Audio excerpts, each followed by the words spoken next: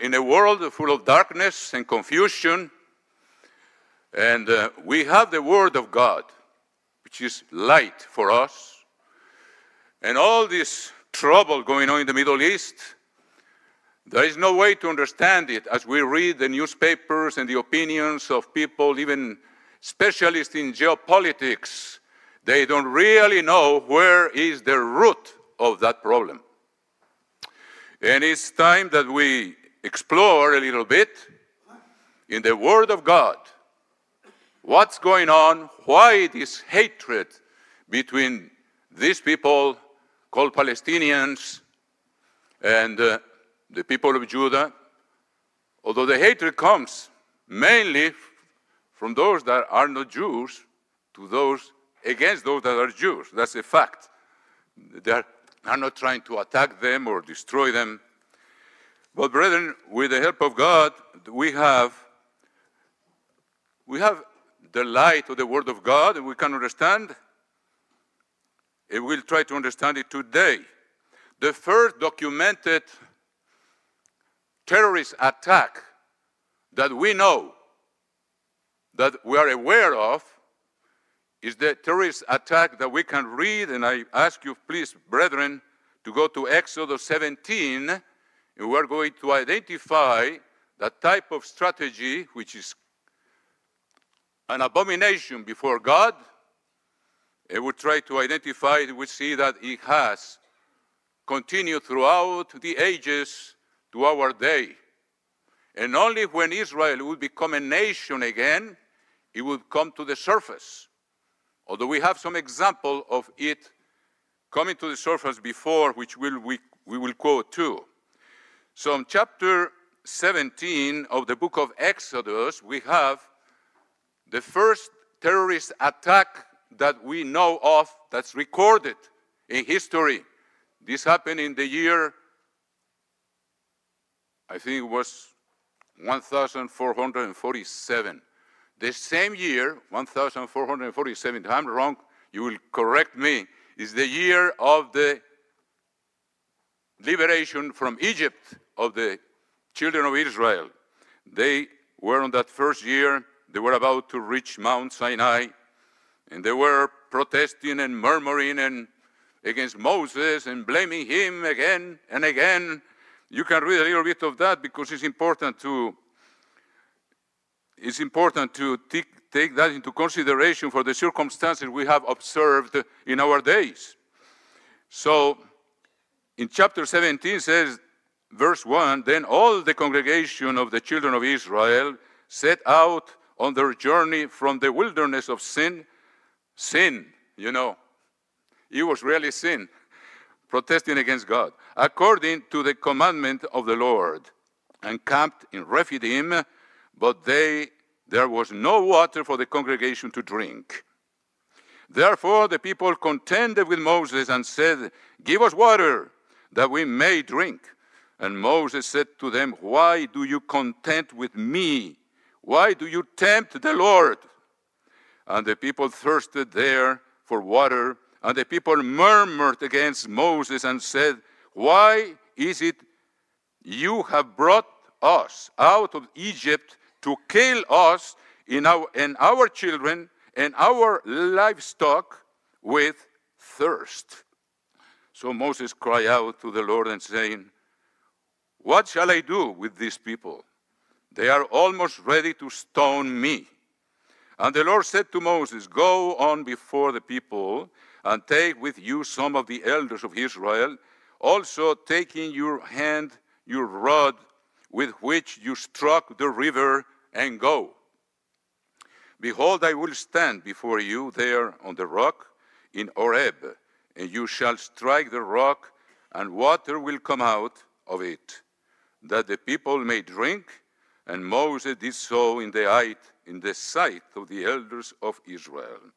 So he called the name of the place Massah and Meribah, because of the contention of the children of Israel, and because they tempted the Lord, saying, is the Lord among us or not? That's a big offense to God after all the miracles he has performed. They have just been across the Red Sea. You remember the story just 2 chapters before this. But it's interesting, in these circumstances, we read verse 8. It's good to have the whole context in mind to understand what's going on today. Verse 8 says, "Now Amalek came and fought with Israel in Rephidim. And Moses said to Joshua, 'Choose us some men and go out, fight with Amalek tomorrow. I will stand on the top of the hill with the rod of God in my hand.' So Joshua did as Moses said to him and fought with Amalek. And Moses, Aaron, and Hur went up to the top of the hill. And so it was when Moses held up his hand that Israel prevailed. And when he let down his hand, Amalek prevailed. But Moses' hands became heavy, so they took a stone and put it under him, and he sat on it. And Aaron and Hur supported his hands, one on one side and the other on the other side, and his hands were steady until the going down of the sun. So Joshua defeated Amalek and his people with the edge of the sword." It's something very interesting here that Mr. Weston pointed to me. You know, why is it that they are about to stone Moses, brethren? And God said to him, "Go up to the hill with the rod that you used to strike on the sea." And when his hands went on, that means Joshua was prevailing, the children of Israel. But he got tired, and his hand came down. And then Amalek would prevail. There's a profound lesson for us. That's what Mr. Weston pointed to me. That's our obligation to support the leadership of the church, brethren, that with all honesty are trying to do the best to keep this work going, brethren. We need to support their hands. If we don't do it, trouble starts going on, in our attitudes mainly, if we're not supportive of the leadership in the work of the living God, which we have the tremendous privilege of being part of it. So let's remember that. Then the Lord said to Moses, "Write this for a memorial in the book and recount it in the hearing of Joshua, that I will utterly blot out the remembrance of Amalek from under heaven." Why was it this such a serious thing which Amalek did? Many other people attacked Israel, even in the conquest of the Holy Land. But why God takes it so seriously? You know, and Moses built an altar and called its name, "The Lord is my banner." That means Yahweh Nissi. Because when that banner, his arms were up, God gave the victory to Israel. For he said, "Because the Lord has sworn, the Lord will have war with Amalek from generation to generation." Now, I'm going to read to you the correct translation of that last verse from Adams Clarke commentary, which is very trustworthy in many ways, not everything, we know that. It's interesting how he puts it, and you can verify this. I think very similar translation is in the Revised or the New Revised Standard Version. Let's keep this in mind. It says, this is the words of God, "Because the hand of Amalek is against the throne of God." Some people think that Amalek attacked Israel because of the water. That's not being against the throne of God, brethren. This is a very serious offense in the eyes of God. Why does he detest it so much? He says, because, and we're going to see that. What's the reason? Because the Lord has sworn, I continue with Adam Clarke, quote, "Because the hand of Amalek is against the throne of God. Therefore I will have war with Amalek from generation to generation." Now, the question is, who is Amalek? Why did they attack Israel? And why was that so serious offense in the sight of God, in saying that he had lifted his hand against the throne of God? What's the reason? I'm going to read to you the description that God makes of this attack in Deuteronomy chapter 25. I ask you, brethren, please to go there.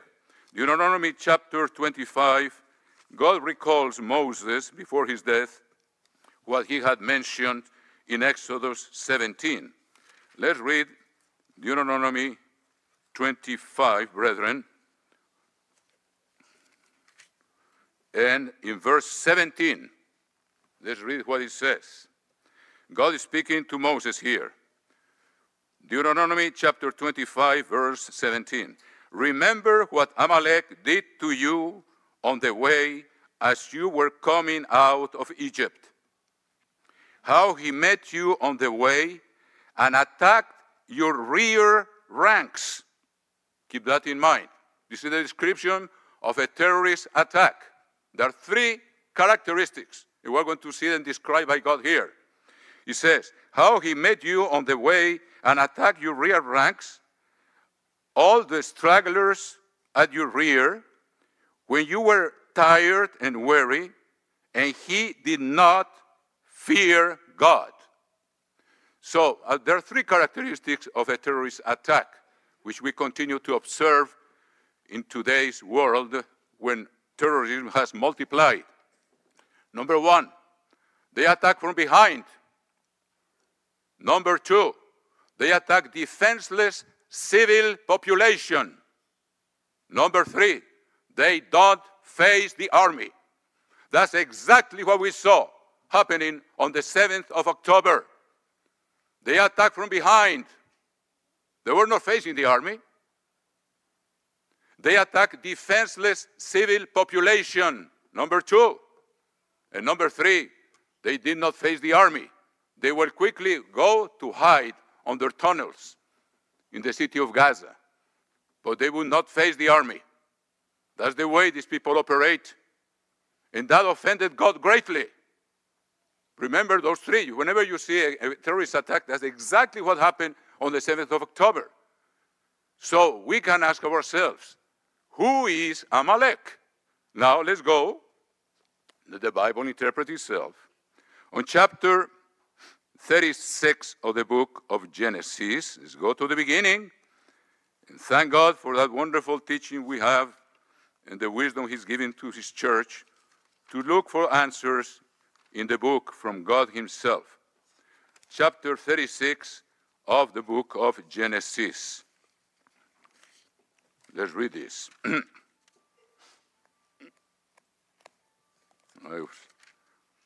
Okay. Here is talking about the genealogy of Esau, the brother of Jacob. Keep in mind, the only time, because we traditionally have seen the conflict of the Middle East as a conflict between Ishmael and Isaac, who were two firstborn of Abraham. One by Hagar, the other one by Sarah. But frankly, brethren, the only part in the whole Bible that you find Ishmael by name against Israel is in chapter 83 of the book of Psalms. If we have time, we will go to that and see what's going on there. But when you look about Edom and Esau, you find it all over the Bible. You read the book of Ezekiel, it's full of quotes from God against Esau and Edom. You don't find it against Ishmael. There are some, yes, but no comparison. You go through Jeremiah, same thing. You go through the book of Amos, and you find over and over the real conflict that we see in the Middle East is two brothers fighting for an inheritance. And we'll see it more and more clear as we go further. So let's look at chapter 36 of the book of Genesis. Verse 9. And this is the genealogy of Esau, the father of the Edomites, in Mount Seir. These were the names of Esau's sons. Eliphaz, keep that in mind, is the firstborn. Eliphaz, well, this is the first mention every time you read. In Book of Chronicles 2, you read genealogy of Esau. First one to come out is Eliphaz. Why is it important? We're seeing in a moment. The son of Ada, the wife of Esau. Then, let's read verse 11. And the sons of Eliphaz were Teman. Interestingly enough, the name Yemen is Teman in Hebrew. It means south, and is on the very tip of the Arabian Peninsula. That's where the Yemen country is located. The Yemenites, the Temanites. So these words, I'm not going to make a study today about where they are all. There are indications that a lot of the descendants of Esau might be in Turkey, but the ones that are making history now are not there. There has not been really a real confrontation with the Turkish people and Israel so far. Actually, because Turkey became a secular society at the beginning of the 20th century by Kemal Atatürk, I think was his name, a general, made of Turkey a secular society. Only now Mr. Erdogan is a religious Muslim. He's trying to turn Turkey back into a Muslim society. And there is more and more confrontation with Israel, just for you to think about. So in verse 11, we see, and the sons of Eliphaz were Teman, Omar. You know, it might be a coincidence. I am not going to prove this, but one of the mosques that are in the mount of the temple is called the Mosque of Omar, or it's also called the Dome of the Rock. And it's also called the Mosque of Omar. And here has the name of a son of Esau. Why? We'll see in a moment. Zipho, Gatam, and Kenaz. Now, Timnah was the concubine of Eliphaz, Esau's son. She was the concubine of the firstborn. Take that in mind. And she bore Amalek. Here we have it. Amalek is a son of the firstborn of Esau. We are talking about birth right here. So she bore Amalek to Eliphaz. These were the sons of Ada, Esau's wife. It's interesting that Ada was a Canaanite. So we have two reasons here why don't take it so seriously. Amalek is the son of the firstborn.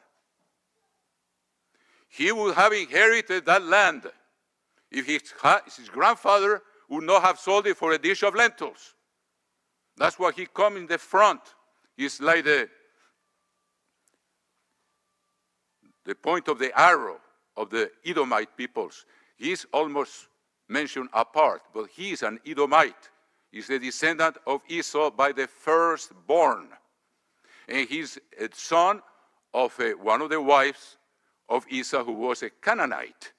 So he might have more than one reason to claim that land. So we know now that Amalek is a grandson of Esau and of Eliphaz, who is the firstborn of Esau. In a way, he felt he had right to that birthright.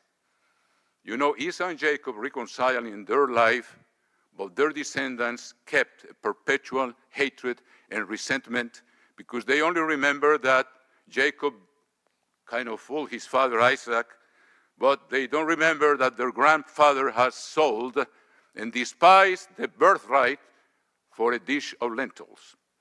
And it's interesting that when Esau came with the game he had prepared for his father was shocked to say, "Who are you?" And then he said, "Your brother Jacob came ahead of you, and I have blessed him, and he will be blessed." He didn't curse Jacob. Probably in the back of his mind, or maybe he liked so much the game of Esau, we don't know. Some people speculate that Rebekah never told him that the younger will rule over the older. We don't know. Maybe. But why did Isaac say to Esau, I bless him and he will be blessed? That means he did not take away the blessing. He did not curse Jacob. Or maybe he knew it. And God made it or allowed this thing to happen. And there are many speculations about that. But that's a fact in history. And he was blessed. Now, that means the birthright went to Jacob. What Esau despised, brethren, the birthright, we can say a few things he despised. He let his basic instinct rule his decision. And frankly, that's a characteristic of his descendants. They react in a violent way, as we have seen it, and we will prove it. So, the birthright included the Holy Land. The Holy Land that was given to the sons of Jacob. The birthright included, and you know that all of these things were inside Jacob, and he turned it to each one of his sons. But the first thing that belonged to all his descendants of Jacob was the Holy Land, the land of Israel. Edom lost that for a dish of lentils. Number two, the priesthood. He was in Jacob, he was a priest, but before he died, he gave that priesthood to the family of Aaron in the tribe of Levi. He lost the scepter. He didn't know all what he was losing, brethren. And that scepter was given to the family of David in the tribe of Judah. All that was gone from Esau because he didn't have the character. It was interesting. God changed the name of Jacob to Israel, who means overcomer. Overcomer with God. That means all the opposite of Esau's character. He had to learn some lessons. And we, if we are going to be the children of Israel and the spiritual Israel that's going to rule the world, we have to be overcomers of our own carnal nature, of this world influence, and of Satan himself. Then God will be absolutely sure that no other rebel will come up in his kingdom. And in verse 4 of chapter 30 of the 1 Samuel says, when David and the people who were with him lifted up their... Here. Chapter 30, verse 1. Now it happened when David and his men came to Ziklag, when they were sent out by the Philistines, on the third day, that the Amalekites had invaded the south and Ziklag, the city where David and his men were taking refuge from Saul. And this, it says here, the Amalekites had invaded the south and Ziklag, that's the town where David was taking refuge, attacked Ziklag and burned it with fire, and had taken captive the women and those who were there, from small to great. They did not kill anyone, but carried them away and went their way. How does that look like what happened there on the 7th of October? They took hostages. And here these people attacked Ziklag when David and his men were not there. You see the same mentality coming up there. So it becomes clear from the pages of the Word of God what God said. You know, if we're going to seek among the tribes and ethnic groups in the Middle East, is a mess. How can you identify a nation there? God gave us a key. By their fruits, you will know them. So better not get entangled with all these theories about who was there, what minority was here or there. Let's go by the word of God. He said, by the fruits you will know them. And here we're seeing the fruits of these people, Amalek. The same thing they did in the desert to Israel, the same thing they did in the town of Ziklag. They attacked when David was not there and took the women and the children. They were going to stone David, his own men. And God revealed to David to go after them and you will get back your women and your children. They were crying with a great cry because they have taken their families. That's exactly what is happening now. I pray for the prisoners. You imagine, brethren, being in a dark place there under the ground, expecting death at any moment, if these savage people would come and kill them because the Israelis not following their conditions. It's terrible. I don't want even to imagine, but I try to imagine what's to be there day and night for 50 days, or I don't know how many days have gone by. It's a terrible thing. Now, they were provoking God, brethren, frankly. They were celebrating that day. It's similar to when God intervened and gave the water and then allowed Amalek to attack. When the Jews have made now, they are not happy with having Tel Aviv as the capital of the homosexuals in the world. They have made 2 parades in Jerusalem against the will, of course, of some Orthodox ministers, especially the Minister of National Security, who is an Orthodox. They didn't want to allow that. But there is a lot of political power behind this. And they had a gay parade in Jerusalem, brethren. That's lifting your hands against the throne of God. It's tempting God. And that's what Moses said to the people in chapter 17 of the book of Exodus. Why do you tempt God? And then God allowed Amalek to come and attack them when they provoke him. And now these people make gay parades in Jerusalem. That's lifting their hands against the throne of God. They know the Torah, and they know they have no excuse, brethren. I love these people. I love the Jewish people. Some of my best friends have always been Jews. But they were tempting God when this attack came.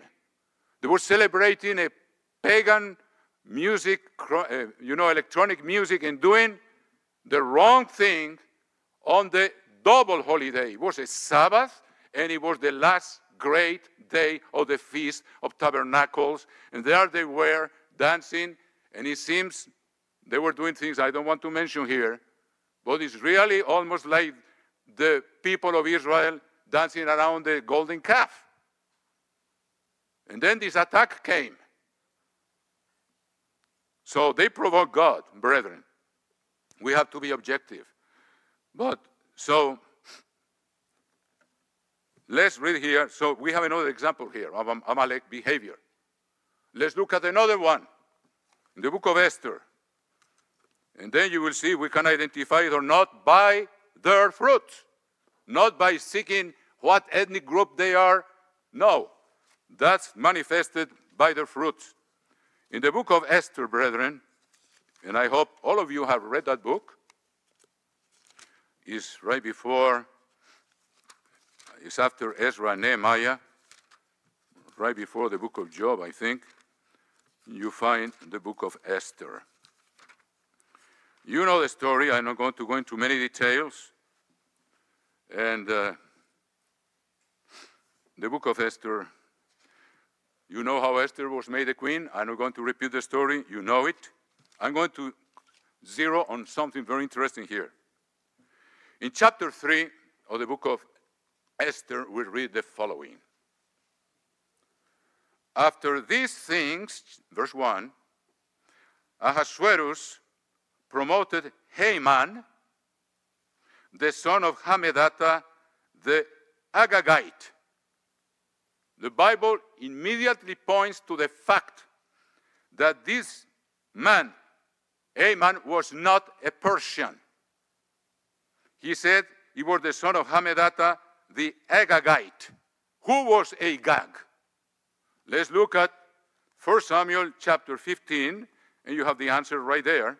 1 Samuel chapter 15, it says,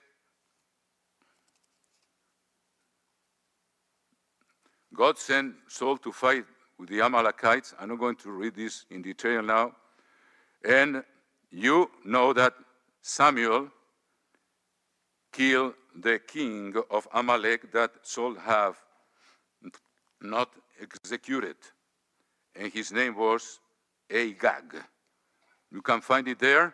I don't see it right now here. And then, let me see. it's interesting to read this. It says, Samuel said, okay, now therefore, okay, maybe you have found it already. Excuse me, brethren. Okay, here it is, verse 32 of chapter 15 of the book of 1 Samuel. Then Samuel said, bring Agag, king of the Amalekites. Is it clear or not? Now we see the prime minister of the whole empire, Medo-Persian Empire, is an Amalekite, a descendant of the king of Amalek, is appointed prime minister by King Ahasuerus. After these things, King Ahasuerus, chapter 3, going back to the book of Esther, you have seen everything I tell you here are things that God has said. I'm not inventing anything. And this is very strong for the world, but we should know what God says about it. After the king Ahasuerus promoted Haman, the son of Hammedatha, the Agagite, and advanced him and set his seat above all the princes who were with him. Now, you know that Mordecai was the cousin. He was not the uncle. You read carefully. He was not an uncle of Esther. He was a first cousin. And he adopted her. He was much younger than him as his daughter. And she became the queen of the whole empire. And then, you know that Mordecai knew who this man was. He knew the story. He knew who Amalek was, so he would not bow or kneel down before him like everybody else was doing. And he was extremely wroth, this guy Haman. Verse 5 of chapter 3 of the book of Esther. When Haman saw that Mordecai did not bow or pay him homage, Haman was filled with wrath. But he disdained to lay hands on Mordecai alone, for they had told him of the people of Mordecai. Instead, Haman sought to destroy all the Jews who were throughout the whole kingdom of Ahasuerus, the people of Mordecai. You see, that's what Amalek was trying to do in the desert. They don't try to submit the Jews and take over the land. They want to make them disappear as a race or as a group. That's their intention. Yitzhak Rabin, Prime Minister of Israel, he gave so much, he offered so much to Yasser Arafat, half of Jerusalem, half of the whole land. Actually, a fanatic killed Yitzhak Rabin because he thought he was giving too much to the Amalekites, which Yasser Arafat certainly was an Amalekite by his behavior. You can know by their fruits, by his hatred for Israel. And so here he said, but he disdained, verse 6, to lay hands on Mordecai alone, for they had, instead Haman sought to destroy all the Jews who were throughout the whole kingdom of Ahasuerus, the people of Mordecai. That's 127 provinces from India to Ethiopia. And he was the prime minister. And look how he convinced the king in verse 8. Then Haman said to the king Ahasuerus, there is a certain people scattered and dispersed among the people in all the provinces of your kingdom. Their laws are different from all other peoples, and they do not keep the king's laws. Therefore, it is not fitting for the king to let them remain. Verse 9, if it pleases the king, let a decree be written that they may be destroyed. And I will pay 10,000 talents of silver into the hands of those who do the work to bring it into the king's treasuries. So the king took his signet ring from his hand and gave it to Haman, the son of Hammedatha, the Agagite, the enemy of the Jews. You know that Queen Esther risked her life, and God used her to save her people. God needed Israel to be as a nation all the way to Christ's coming, first coming, and if we have time, he needs them there also for his second coming. Not for their righteousness, but because God's plan cannot be changed, and much less by the hand of the enemies of his people. So, you know the rest of the story. In verse 13, and the letters were sent by couriers into the king's provinces to destroy, to kill, and to annihilate all the Jews, both young and old, little children and women, in one day on the 13th of the day of the 12th month, which is the month of Adar, and to plunder their possessions. We have seen this happen in Nazi Germany, also very similar thing. Psalm 105, and we see what God has declared. It's very interesting. Psalm 105 says the following thing. Verse 7, Psalm 105, verse 7. He is the Lord our God. Psalm 105, verse 7. His judgments are in all the earth. He has remembered his covenant forever, the word which he commanded for 1,000 generations, the covenant which he made with Abraham, and then, and his oath to Isaac, and confirm it to Jacob, not to Esau. Abraham, Isaac, Jacob, and confirmed to Jacob for a statute, to Israel for an everlasting covenant. So the nation that pretend to displace the Jews from there are lifting their hands against the throne of God. Here is what he declares, with an oath for everlasting. This land is yours. And one thing very interesting, brethren, is that the Quran itself acknowledges that that land was given by God, by Allah, they say Allah, but it's given to the people of Israel. I think I have here the Shura. Let me see if I find it somewhere. If I brought it or not, we'll see, brethren. Too many papers here, and I think I left that. Is in Shura chapter 5, it says, Allah has given the Holy Land. He said to Moses, Allah has given the Holy Land to your people in the Quran. And I read the commentary of the Quran, and they said, no, he was telling them to go back to Egypt, which God never does. He said, never go back by that way. So the one who was writing the commentary, he doesn't know the Bible at all. But they don't want that to be there, but they cannot erase it. It's there. You can look, if you find a copy of the Quran on the Shura, number 5, there is a declaration there by Allah, by Muhammad, that God gave that land to the children of Israel.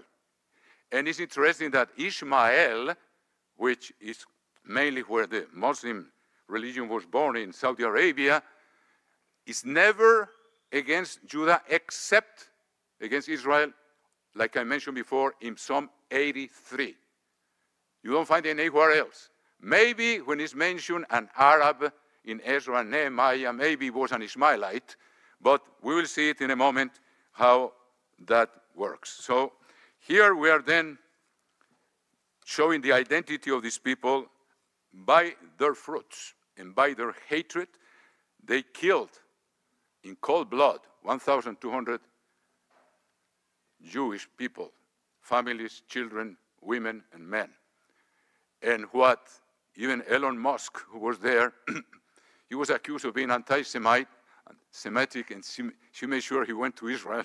He doesn't want to lose the support of the Jewish people. And he visited one of the kibbutz, and he was astonished, saying, they killed with joy. It's so much the hatred and the blindness of these people. So if they want to possess that land, they are raising their hand against the throne of God, who has given us everlasting covenant to the children of Jacob. And their own book says that. But they don't want, they ignore it or they interpret it whatever they want to do it. So it's important, brethren, to have these things in mind, because you don't find, outside the Bible, you don't find an explanation of what's going on in the Middle East. What is going on there are two brothers. You know, Amalek is an Edomite fighting for an inheritance. That's where the whole problem is there, and we can understand it from the pages of the Bible. What's the conflict going on? They were fighting even inside their mother. Esau and Jacob were fighting each other there. Maybe to see which one would come first. I don't know if that's true or not. It's just a speculation, brethren. So that's a part of the story. And you wonder after this, God said he had an everlasting war against Amalek. And so far, all terrorist attacks have failed to overthrow the nation of Israel. I don't know if you remember Entebbe when they kidnapped an airplane, and they were able to rescue practically everyone, just except one person died, who happened to be a brother of Netanyahu, who died in that amazing rescue from all the way from Uganda. Then you know the wars that have been fought against Israel by the 6-day war. God proved, you know, Syria, Jordan, and Egypt together attacked Israel. And in 6 days, they obliterated their armies.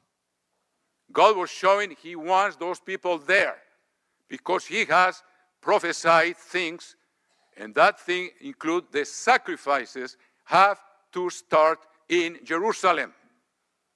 And if someone wants to change that, he's raising his hand against the throne of God. Again, God is not protecting them for their righteousness. Like Moses said it several times to the people of Israel. God is not giving you this land because of your righteousness. It's because he loved your fathers, you know, Abraham, Isaac, and Jacob, and he promised it to them. And he is fulfilling his word. And the same thing now. But still, that word, cursed are those that curse you, and blessed are those that bless you, is still a word that is there. It still has a lot of weight. So what happened when this war, the reaction of the Jewish people, what happened with that reaction? I would like to have a map here of the surrounding countries of the land of Israel, where Judah now lives. Mr. Nathan says in his article that you should read that appear, what's ahead for Jerusalem? I think it was the title in the last issue, November, December. You should look for it. Very important article written by Mr. Nathan. So the Jews now who live in the Holy Land are divided. They are divided. Half of the nation wants to continue as a secular nation. They don't want to be ruled by the Orthodox Jews. But in order for Netanyahu to stay in power, he has had the support of religious groups that are very, very much, excuse me for the redundancy, they're religious. And they want a religious government in Israel. So the nation is divided. What did Christ say, brethren? We can see now what's ahead for that nation, and we should be aware of it. Let's look at chapter 12 of the book of Matthew. Chapter 12, and see what God says. Christ said in chapter 12, verse 25, but Jesus knew their thoughts. That's Matthew 12, 25. You find this in Mark also, and in Luke, the same statement. Verse 25, Matthew 12. But Jesus knew their thoughts, and said to them, every kingdom divided against itself is brought to desolation. These are words of Christ himself. And every city or house divided against itself will not stand. Israel is going to be greatly weakened. Their army won't be the same. And the economic power will not be the same if they become a majority religious government. And we know it's going to happen because the sacrifices are going to be started sooner or later. And only they will start when there is enough authority to authorize those sacrifices. People think that they are going to ask permission from the West to do sacrifice. They are not going to ask permission. They are going to take cover. And they are going to start those sacrifices because it's written. And that's another way how the hand of Amalek races against the throne of God. Because they want to change what God has already determined. God has determined that those sacrifices, chapter 12 of the book of Daniel, are going to be started. And we can count when they are stopped, that means they will start, the number of days for the return of the Messiah. And the Orthodox, they know that what Scripture means. And they are waiting for the Messiah. It will be the first coming for them. It will be the second one for us. And then there will be a remnant left in Judah. A remnant that will see Christ coming back on the clouds. And they will see the one that they pierced. And they will cry. It's in the book of Zechariah. They will recognize him. Now, we all pierce him. People tend to blame the Jews. We are all guilty of the death of Jesus Christ because we have all sinned. That's a bad thing that happened in Spain during the Inquisition. They accuse the Jews of the killers of Christ, and they look at themselves, that we have part on it too. We should never forget that. So you will see Judah is going to be weakened. And then is going to be surrounded by armies. What is going on right now in the Middle East? And let me read to you. Let me read to you what's going on. Let's read Psalm 83. And I will read to you Psalm 83. I read to you what's going on right now. From the November 13th of the Wall Street Journal. Monday, November 13th. I will read this to you, but let's read first what Psalm 83 says. Do not keep silent, O God. Do not hold your peace. And do not be still, O God. For behold, your enemies make a tumult. And those who hate you have lifted up their head. They have taken crafty counsel against your people and consulted together against your sheltered ones. Even if they are not righteous brethren, God has sheltered Israel. You read all the wars that have happened. You know, there was a first war of the Arabs against Judah. Then the second one was the 6-day war. It was Syria. It's right there on the north. It was Jordan.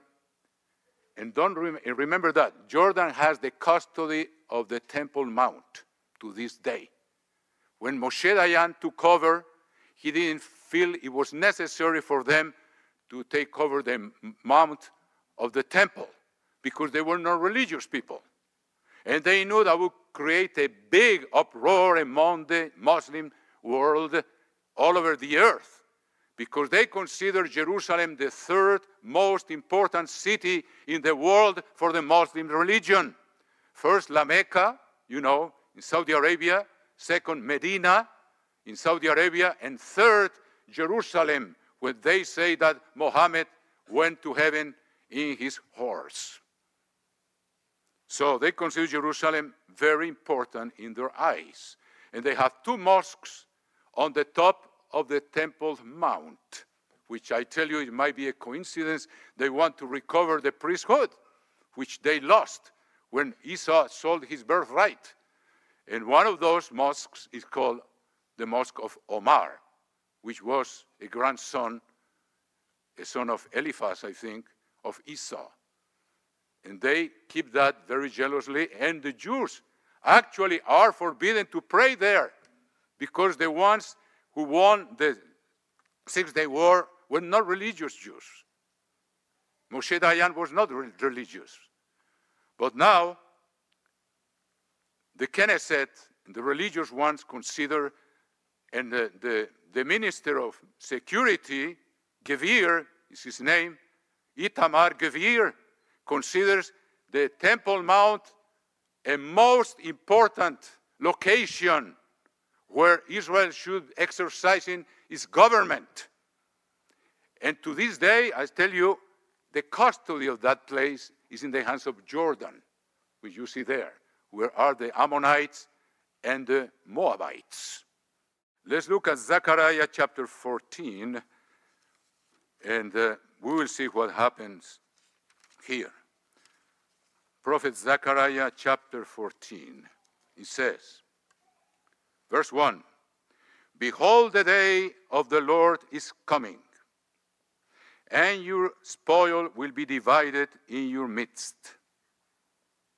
We know about Revelation chapter 11 that the Gentiles withdraw the holy city for 42 months.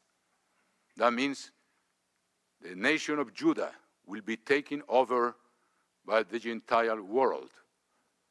The Edomites will be helping, but the actual power is going to be the Assyrian, today the German power. You know, when I study history, the Holy Roman Empire, from the days of Otton in 962, when he was crowned, he was the first German, although Charlemagne was before him. He was, from that on, I learned in history, that empire, the Roman Empire, is called the Holy Roman Germanic Empire, all the way from Otton, then to the Habsburg, and actually, you know, in the days of the Second War, it was still Germanic. We count that as the Sixth Restoration. The main part was Germany.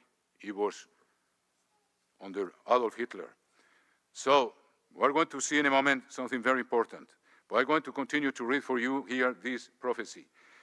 Chapter 14 again of Zechariah. "Behold, the day of the Lord is coming, and your spoil will be divided in your midst, because the city will be taken, but not just by terrorists. It will be taken by the Holy Roman Germanic Empire. And we know that. And the beast will stop the sacrifices and sit there and fulfill the abomination of desolation, which you should know about. For I will gather all nations to battle against Jerusalem." And those nations include those that are surrounding Jerusalem there, Syria, and in the north, you know, and then Jordan. Why? Because they will be offering sacrifices on the Temple Mount. And Jordan will be very offended because they have the custody of the Temple Mount. That's the problem. And those are Moab and Ammon, like I told you. So they will be offended. They will come and they will join the armies of the beast power when they come down against Egypt, but they'll stop in Jerusalem and surround the city. And we see something very important here. "For I will gather all the nations to battle against Jerusalem. The city shall be taken." That's 1,260 days before the return of Christ. "The houses rifled and the women ravished. Half of the city shall go into captivity, but the remnant of the people shall not be cut off from the city. Then the Lord will go forth and fight against those nations." When? 42 months later. But we are starting to see, brethren, the signs of the end before our own eyes.